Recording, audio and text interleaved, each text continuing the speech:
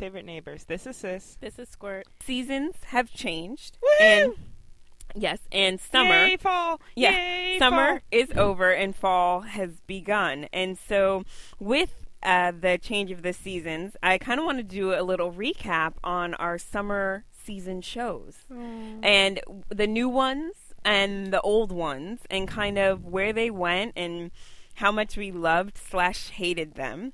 So one of the ones that just recently ended last week, and we just found out they're only coming with one more season, is Eureka, which was a summer show to begin with. Like, it was a summer season show to start off with, and it's went strong for 4 years, and this is the end of its 4th season. I think it's the end of its 5th season. No, this is season 4 right now. Are you sure? Yeah. Okay. And because I was reading the blurb and it says season 4 ends with. Okay. Good to know. All right. Awesome. And then, so I think the final season will be season 5, which is what they've already filmed. And with the Christmas episode. I'm trying to think about the whole entire season because, unfortunately or fortunately, who knows, we watched Eureka like 2 episodes at a time because we recorded it on the DVR, but we didn't watch it consistently every Monday night because Mondays are just hard. Yeah. But, you know, with this new season, they're in the new timeline. Everybody kind of is figuring out their new roles. And I thought they dealt with it pretty well. I feel like for a minute not that they didn't know where it was going, but I feel like really didn't pick up speed. And I feel like this didn't start in the very beginning until they decided to make this mission to Titan. Wasn't that... Wait. Wasn't that the first episode where Zane and Fargo accidentally launched themselves? Was that the first episode of this season?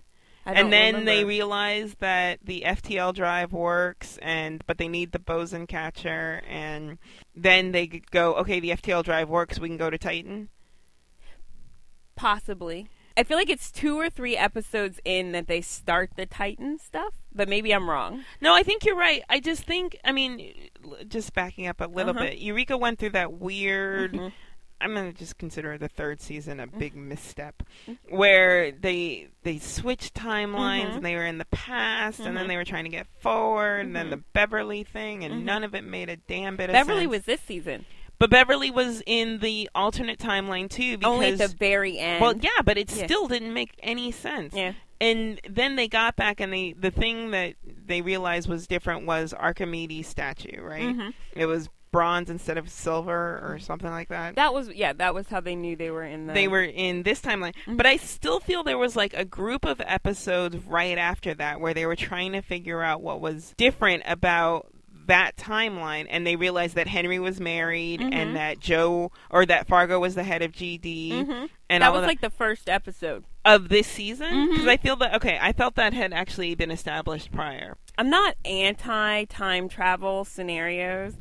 But in my frame of mind, like, I feel like if you're going to move people through time and have them be confused and establish it, it's like, as a viewer, you became attached to that person and whatever the other timeline was, and you constantly want them to get back there.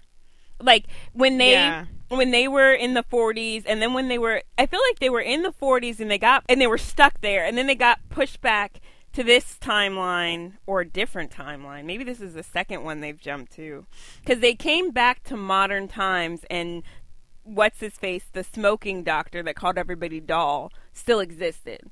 Yes! Okay, so that's how the 40s season sort of... Yes, and in that, they realized that Henry was still married. Yeah. Okay, so that wasn't this season. Sorry. Yeah, and then this season started with something different. Yeah. With Felicia Day, I feel. Yeah. But anyway, like, anywho, whenever that happens, like, as a viewer, I constantly want them to get back to the timeline that they started with when I started the show. So I have to give Eureka writers or whatnot props, because they managed to, maybe it took them half a season, but they managed to make me comfortable in this timeline. They've stopped, obviously, trying to get back to where they were, because the characters came to terms with it. Like, they were all nervous about the DoD protocol and getting caught because they would have to be quarantined and all that type of stuff. But then they figured out their way around that. And, Allison was very happy with it because her son's no longer autistic. Right. But, like, it's like the way when the characters became comfortable in that timeline, so did I as a viewer. But I've never experienced that on any other show. Like, I stopped watching Fringe, but part of it was my frustration because I wanted the right Olivia to get back to the right timeline. Just do it. And I couldn't stand, like, not knowing if it was going to happen and constantly wanting that. So I that's part of what I liked about it. Just Eureka, is that, like, at the end of this finale, I felt like I was in the right timeline, even though I know that it's not this other, it's not the right one. So I give the writers mad props for that. The timeline switching thing, I think they dealt with it in the sci-fi way, which is they answered all the questions they needed to answer to keep the show moving and didn't answer any of the other ones, even if they were sort of just like hanging out there with big flashing signs saying, what the hell? So they did as much as they needed to do to reestablish these characters, but I still had the issue. I think I told you about this. I was like, so they jumped into this timeline, these characters. Where are their this timeline counterparts? Yeah. And, do they just zap out of existence because, are they replaced? Are they floating out in some time? I get you. And they just sort of left that. And I'm not that person that goes, can Superman ever have kids, or wouldn't his sperm just annihilate Lois? No, I really don't care. But that one was just sort of like, there were people there. And, these new people came in and disrupted it. What does that mean? And I was actually thinking about that the other day. The timeline shift allowed them to make some of the character changes that were needed to keep the series growing. In that, you could make Fargo not the screw up all the time. Or you could give Joe a softer side or a more introspective side. You could make Allison and Carter get together because they have to confront their feelings, because in this timeline everybody thinks they're together. You could give Henry something else to do besides be the mechanic. But it was necessary for them to do that, and I actually think that to that end, the timeline shift was a really good way to move that story forward, rather than just saying it is different. Yeah. But it also leaves off, like, early Eureka, Henry was still mourning the loss of his love. There's all these, like, tangential storylines that people have sort of forgotten. Taggart, is just sort of in and out and all about. Zoe is a little like the Eureka High, the Tesla High. All of that sort of, and even Kevin's autism or the artifact or all that stuff from before. Yeah. It's just sort of like, forget we even started those. Yeah. Or pretend that when we ended those on that cliffhanger with that unanswered question, those were done, But we moved timelines, so it's been answered. Right. So, so you don't have to think about those anymore because those didn't occur in this timeline. And I don't mean to say that in that I don't love the show. I really, really, really do love the show. The thing about it is Eureka is really, really smart. But it also, it treats its audience wisely, but gives enough information so that anyone can be in on the joke without talking down to it. And it's a really delicate line that it walks. Yeah. And I feel on this one, they were just like, just trust us on this. Just go with us. And, just go with us and you'll know a little bit, but we're not going to deal with that other stuff, mainly because we don't know how. So I'm kind of looking forward to and excited for this last season. I mean, they left it on a cliffhanger. It can go anywhere. I hope to God it doesn't go to another timeline. I was nicely entertained. It was a good standard summer show, and I don't know, like I said, I'm looking forward to the 5th season. I don't know what's going to replace it, when the summer shows start again, but it was definitely, I feel like it was the epitome of what I feel the summer season was for.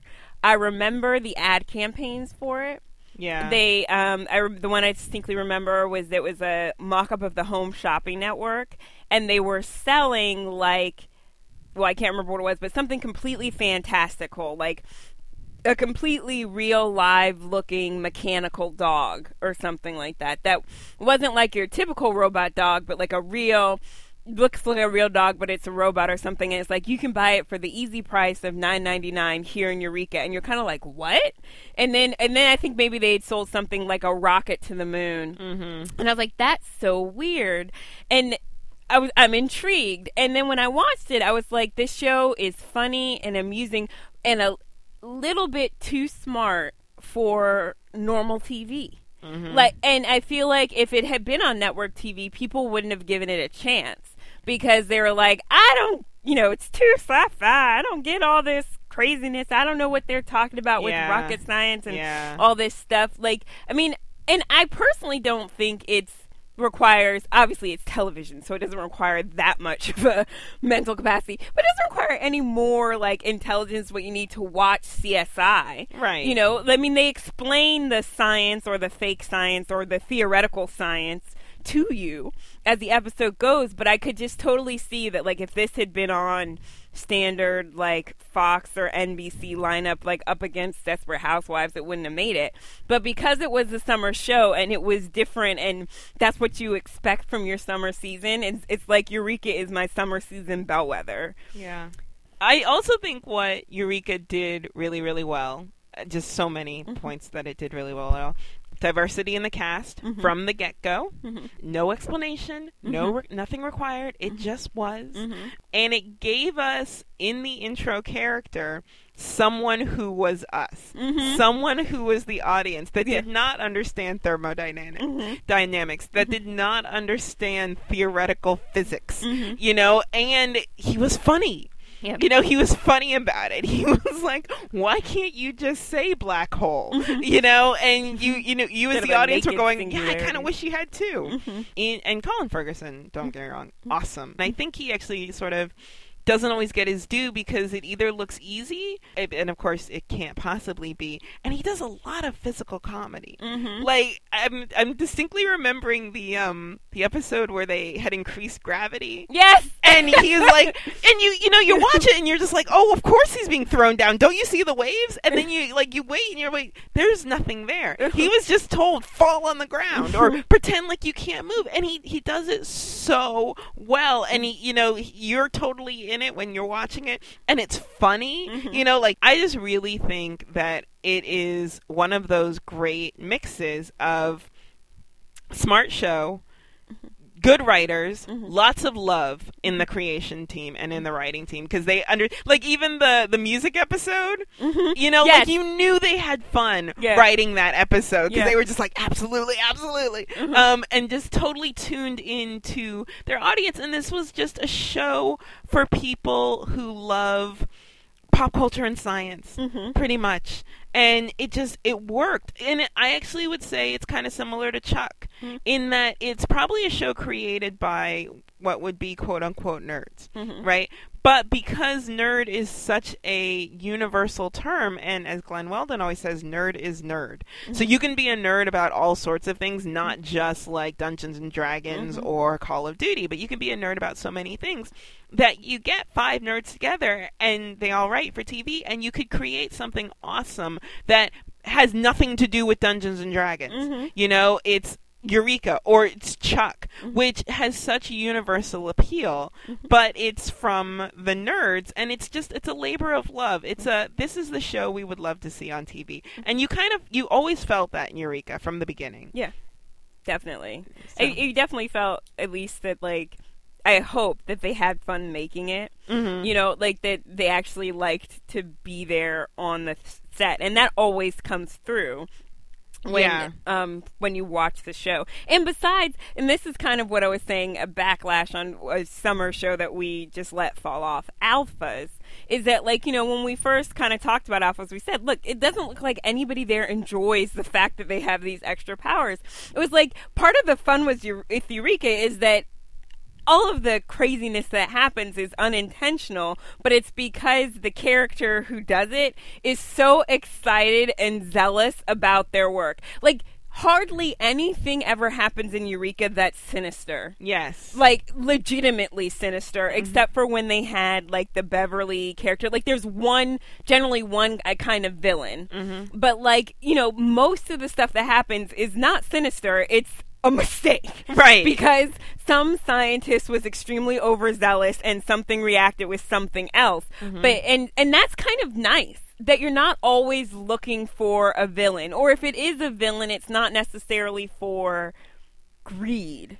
Or personal gain or power. It's like I want to create the biggest sun in the world. And you're like, that's stupid. Right. And we get it, and we'll, lock you up for it. Or it's like, I wanted to hack into NASA, not to steal anything, just to show I could hack into NASA. Yeah. And that's, it's a little refreshing that you're criminals. Not saying that they don't. They do have the sinister criminal line that they do filter in.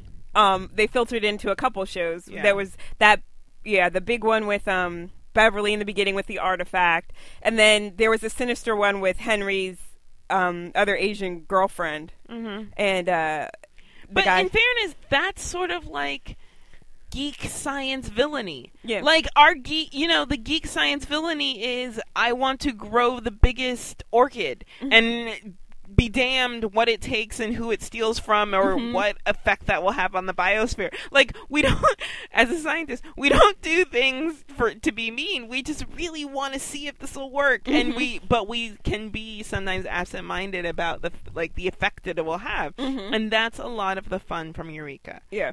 So I love it. I'm so upset about it going into its final season. I can't even begin. Yeah, and I unfortunately, though, at least based on Twitter feed, because I really haven't read that much about it going to its final season, I don't know if they knew it was going to be until probably the last few episodes.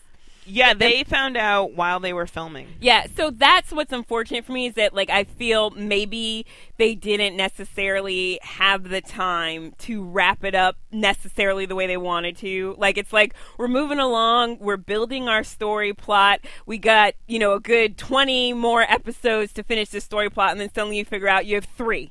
And so, the last 3 episodes are just everything that they needed to do, or they just let things go. Yeah.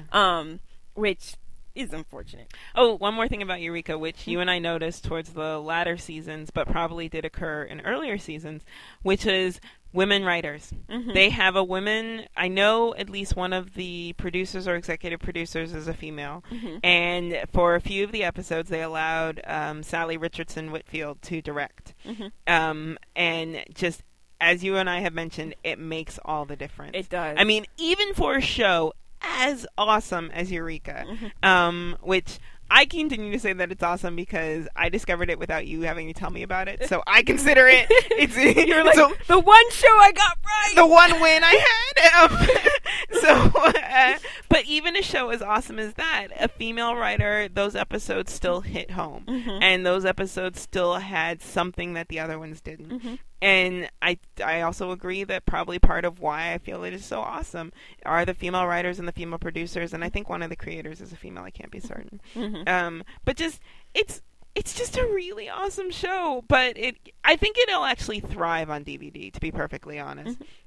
And if Sci-Fi got its head out of its ass, and yes, I'm going to say that, they would do really well to keep it in reruns. It is such a strong show, but it is also episodic. Yeah. That it is what Sci-Fi should be. Yeah. And if Sci-Fi doesn't get its head out of its ass, and yes, I said it again, then whatever network wants these fans, and these fans, you and I, these fans, we are loyal. We like all the merchandise, like the Tesla High t-shirt, we'll buy that, so whichever network wants those fans that they can market to. I mean, hell, when season 2, when Eureka was doing that degree ad, remember they were holding all that together? Yeah. I can imagine that degree sales went through the roof. Yeah. So some network needs to pick this show up, and it would be awesome if they ran it right next to Chuck, and then you would have a lock solid 2-hour dedicated fan base, and you would just be able to run these in reruns. You wouldn't even have to pay for production costs anymore, but just run them in reruns, and you would have fans. Add Buffy to the mix, and you're Firefly. Golden. No, I'm not even. Well, I mean, no, I'm just saying. If I you didn't add get into Firefly, that, but just take these gem shows that networks have tossed aside, and just be like, look, you all wanted to see them. Networks ended them. We can pick them up for pre-production. We'll just run them in reruns. You would be golden. I'm just saying that now. All right. All right, now I'm done with Eureka. I can move on. Okay. So there are a lot of authors that I really, really like, and I guess like a few months ago, I put a few of them on my Facebook page as liked, and so now I can see their feeds when they put up recommendations, and some of these are romance authors, and they've started this sort of like romance recommendation Mondays or something like that, where the authors that write romance novels that I like recommend other authors that they like, and books that they like. Mm-hmm. And it sort of sets up this really weird problem because it's a little bit of pulling back the curtain. A lot of these authors, I love their books, and I kind of wish I could write books to that end. In hearing them talk about other authors, it's sort of pulling back the curtain going, oh, these are the people that inspire them to write. And I just recently finished one of the ones that was a recommendation, and it was awful. And it was really, awful's maybe not the right word. And one of the things that I will always keep me in a book is if the female is like witty or, oh God, what's the word I'm looking for? Like adaptive? No, what's the word I'm looking for? Plucky, sassy. Plucky, sassy, but also like takes whatever's thrown at her and makes something really good. Mm-hmm. I can't think of the word. Mm-hmm. But and if there's like witty banter and just smart people and smart and funny situations. Mm-hmm. And these authors, or at least the few that I tagged on Facebook, all really write heroines like that and heroes like that in situations like that. And they're just very, very fun to read. They're very entertaining. Mm-hmm. But if you look at the story, or at least this one story that was recommended through this thing, the story to read, and they were all like, oh, I love this book, or this part made me laugh so much, and I got to that part in the book and I was like, why? Mm-hmm. This part is just awful. And I feel it's a little similar to pulling back the curtain on celebrities or writers or directors the same way, because Kevin Smith is obviously one of the directors and writers that I really, really like. Mm-hmm. He's made recommendations of other movies that he's watched or liked watching or thought were really pivotal, but if you go to watch those, you're just like, why? What was it that made this work for you? It's sometimes really unsatisfying to come across something that somebody likes that you just don't get or don't like. Am I making any sense? Maybe it's a little bit of managing your expectations. Like, if you hadn't known that these books were recommended by these authors, would you have thought they were as bad as you thought they were? Yes. Oh. Well, at least this one, yes. And it was the book. Like, not, sometimes everyone writes a dud. So, like, was this the book that the author said to read by this author? This is the one that the author that I liked said, oh my God, this book made me laugh so hard. This is a great book. Read it. You won't regret it. It was And you couldn't see at all how this person found it amusing? Not even at all. Like, sometimes you're like, oh, I guess if you're into that type of humor, I could see where you'd find this funny. But you were like, this isn't even a funny scene. Maybe, but like, I'm thinking about the types of characters that this author writes. Like the author that made the recommendation. Mm-hmm. She writes these fabulously witty, fabulously strong, adaptive. Mm-hmm. Did I already say adaptive? You tried adaptive and you said that wasn't the right word. Yeah, but like, just really good characters that... But then, like, the characters in this book were whiny and sort of like always questioning, and man alive, did they have so many secrets and backstories and things they were hiding that it was so convoluted. But I didn't even care about the convolutions because I didn't care about the characters because they didn't seem like a really good use of my time. And so I really did what I consider to be the cardinal sin in a book, which is I got to like chapter 5 or something, and then I just flipped to the end. And I never do that. Like, I will sit through a really god-awful book. Like Girl with the Dragon Tattoo. Well, I didn't read that one. I did. But, because, I don't know, for some reason, it's like book purity. Like, you have to go through the whole thing, and I was just like, look, I'm either going to stop reading it now and just put it down and say to hell with it, or I'm just going to flip to the end, find out, of course, that they got together, and then put it down and say to hell with it. But I was very much like, I don't really want to spend any more time with these characters and in this world. And it sort of made me question the author who made the recommendation. I was like, why? What was it about this? Because all of the author's books, and the reason I keep saying the author is I can't remember exactly which one told me to read it. I think it's between like 4 authors that I liked on Facebook, and all of them write these really fun stories, and so I can't see how they would have thought this was a good book or a good story, given what they usually create. Well, you can just, I would say, chalk it up to, what do I want to say, the student surpassing the teacher. Like, whatever it is, they input what you consider crap, and then they, because they're some of your favorite authors, manage to, through their art, turn whatever it is they heard mixed with whatever's in their head to spit out these fantastic books that you like, and just leave it at that. Yeah. Like, I mean, not everyone can be genius. If what they got was quality, then their quality would maybe be a little bit better.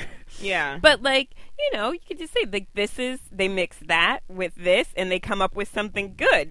But that on its own is crap, and that on its own is crap. But when you mix it with the author's talent, yeah, But it's it sort of brought up the bigger picture, which is, and we sort of talked about this on the blog, but when they're like from the writers of, or from the director of, or from the studio of, which is one side of it. But then there's the other side of it where, and I haven't seen this lately, but I remember this in like the mid-aughts, where just celebrities were making recommendations for other music, other movies, other whatevers, and you essentially the thrust of the recommendation was, if you like me, you will like this.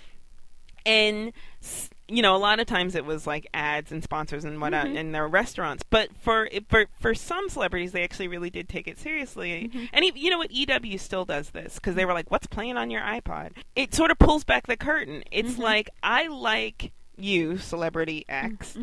And I want to know what inspires you. I want to know what drives you. I want to know what music you listen to when you go home and you have to de-stress. And then I find out that when you go home, you listen to like Gin Blossoms or something like that. And I've never heard of the Gin Blossoms. And this is all hypothetical.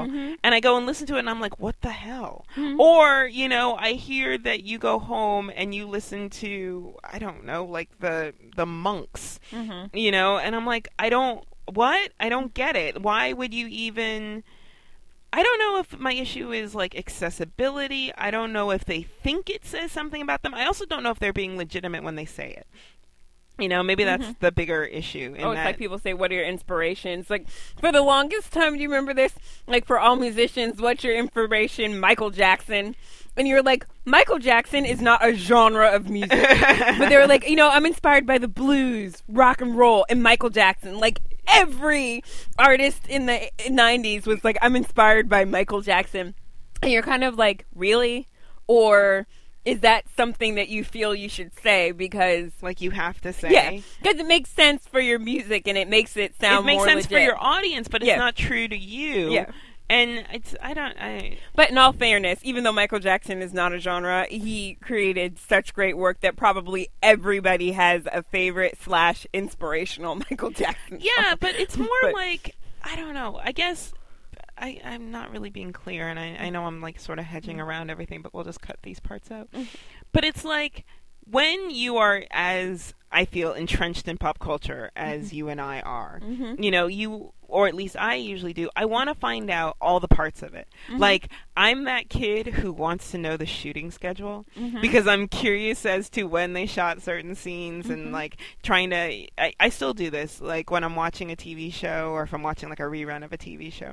I'll look at like and having known the storyline, I'll look at the scenes and go, you know what, they probably shot this scene first, and then 2 days later they shot this scene because it was all the same location and all that stuff. Like, I'm that kid, so I want to know the shooting schedule. I want to know the locations, like where they go. Did they actually shoot it in L.A. or did they shoot it in Georgia and they're pretending like it's L.A. or did they shoot it in L.A. pretending like it's Georgia? And I also want to know like when the author got the script, or not when the author. when the actor got the script or when the creator was writing the script, what were they thinking about? Other than just, we have to write a script and for the actors we have to shoot it, you know, but like what inspired them, what pushed them. And if they're being honest, which I never know if an actor or an actress really is being honest in, you know, the interviews, but if they're being honest, I want to be able to like put those pieces in so that I get a really sort of complex, omniscient overview of what went into this. Yeah, but you can do that, but you can't judge. Like, I mean, if for but whatever it's not even reason, judging. It just doesn't even make sense. No, to you it doesn't make sense, but to them it does, and you can't judge that. I'm sure that there are connections that we draw for things that people are going to be like, I don't know, like randomness, but let's just say chanting monks makes you think of Grease, the movie. And so, like, in order for you to get into your role of playing Danny Zuko, you have to listen to chanting monks. Now, someone else would be like, how the heck do chanting monks get this person ready for playing Danny Zuko? And it could be something in their lives that made that connection that they don't have to explain to you, and it doesn't make perfect sense. Like, what make a little bit more sense would be if the guy listened to Chubby Checkers or something, or Checker, excuse me, or other some type of doo-wop or rockabilly or something to get him in the mood. But for whatever reason, the actor has to listen to the chanting monks. But then I want him to tell me why, or I want her to tell me why, because that's even more interesting. Well, then you just need to be a reporter and go ask them and say, previously you stated that chanting monks gets you excited for this role you have to play. Can you tell us why? But if the reporter doesn't ask, then they're not going to come out with that, especially in a 30-minute or 30-second spot on the CW or whatever. Right, of course. I'm thinking more like print interviews where, like, it's written down. And, you know, even... Because I was just flipping past it the other day. Even EW, it's like, what are the last 5 songs played on your iPod? And, of course, they're never the last 5 songs. Because probably there's, like, a few they can't write up that the person was listening to. But, you know, and then the actor is supposed to explain, like, why they like it or whatever. But I just want them to... I want that explanation. And I do. I want it to fit in because... To me, that's so very interesting. Yeah, it is. But the thing is that I feel like you're asking for too much information or you're asking the wrong questions. I mean, if the author, it's a push-pull, if the author never gave you the list of people that inspired them to write, then you wouldn't have these questions. True. So just say, okay, great, they gave me this list. And so they gave you an inch and you want a mile. Like, if they take the time to explain, like, this is why, because of the birth of this character or because this character fell off of a horse, this scene was so pivotal to me and inspired me to write this whole entire book about a character that came back from an injury. That has nothing to do with a horse. Yeah. Like, but you don't know that. Yeah. Because they didn't draw the lines for you. But, like... They also don't have to. Yeah, I hear what you're saying. You're right. I could see that. I'm a little bit of a get over it. Like, they gave you the books that inspired them, and you don't like them, so... Wow, thank you. But, okay, not for nothing, in my defense, this author did. She said the proposal scene in this book was the funniest one I had ever read. And I read the proposal scene, and it was one of the boringest proposal scenes I've ever read. Okay. And so there's a disconnect. But I do, well, not the get off the stop complaining thing, that's just mean. But, like, the rest of it, I do get, you're right, that... I just need to... But I just wish they would say it. They would say what it was about it. Like, I have a lot of movies that people are like, why do you like that? And I can pinpoint why I like it, or I can pinpoint why, you know, it was important to me at the time, even though it wasn't a blockbuster or a movie that anybody gives any credit to, or music that anybody gives any credit to. Like, it, you know... Like, it encapsulated a mood, or it encapsulated a moment, or it was playing when, you know, I was in this class and it was really hard and I played it all the time, and so it made... You know, like, I can verbalize that, and maybe I'm more introspective than other people, but I would hope I'm not as more introspective than the authors that I read. But Anyway, we could probably move on past there. All right. If you want to continue any of the conversations that we've started here, you can follow us at MyFaveNeighbors on Twitter or through our blog, which is myfavoriteneighbors.blogspot.com. This is Sis. And this is Squirt. Thanks for stopping by. You'll know us when you see us.